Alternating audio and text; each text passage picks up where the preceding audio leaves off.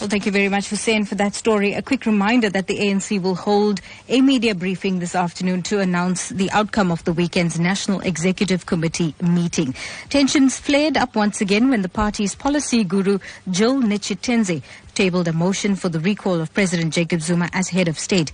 It's believed that Zuma allies strongly opposed the motion, which was debated till late yesterday. And apparently, the embattled president is also fighting attempts by opposition parties to mobilize support from ANC parliamentarians to table a motion of no confidence in his leadership. Well, the meeting follows growing calls for Zuma to step down after his controversial cabinet reshuffle in March, which resulted in 2 ratings agencies downgrading the country to junk status. It's believed that Zuma has threatened the ANC-NEC not to push him too far. Well, we do have political analyst Professor Somadoda Fikeni online to tell us more about this ANC-NEC meeting and the results and the outcomes thereof. Good morning, Professor, and welcome to Newsbreak. Good morning to you and good morning to your listeners.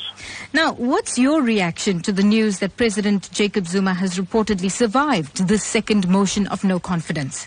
This is what we expected because NEC is a divided entity, and as such, whilst the president is there and is still the president of the ANC and government, he will use both powers and both levers of power to make sure that such motions do not work out because the NEC itself is divided.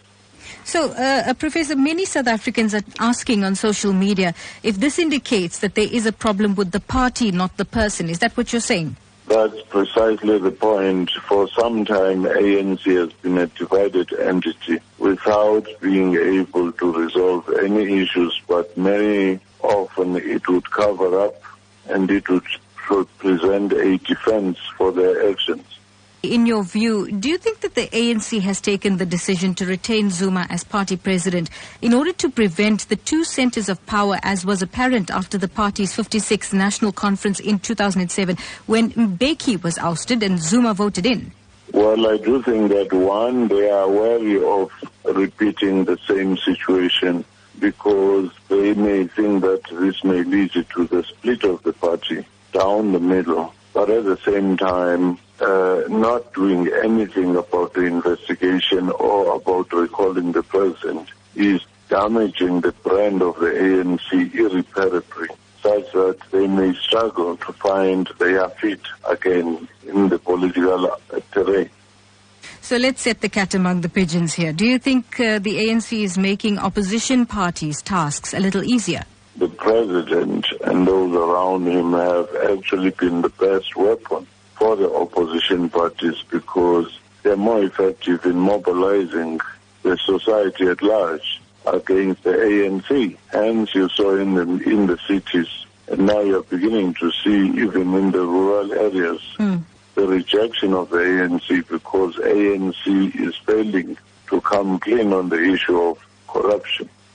So do you think the Mutu by-elections was just one example of that then? It was one example wherein ANC is now beginning to suffer in the rural areas as well. Therefore, the notion that the president has this uncritical voter base in the rural areas is beginning to be challenged. And also, the notion that ANC is working as a bloc in KZN is also being exposed as not being true. Professor Somadoda Fikeni, political analyst, thank you very much for joining us on Newsbreak this morning.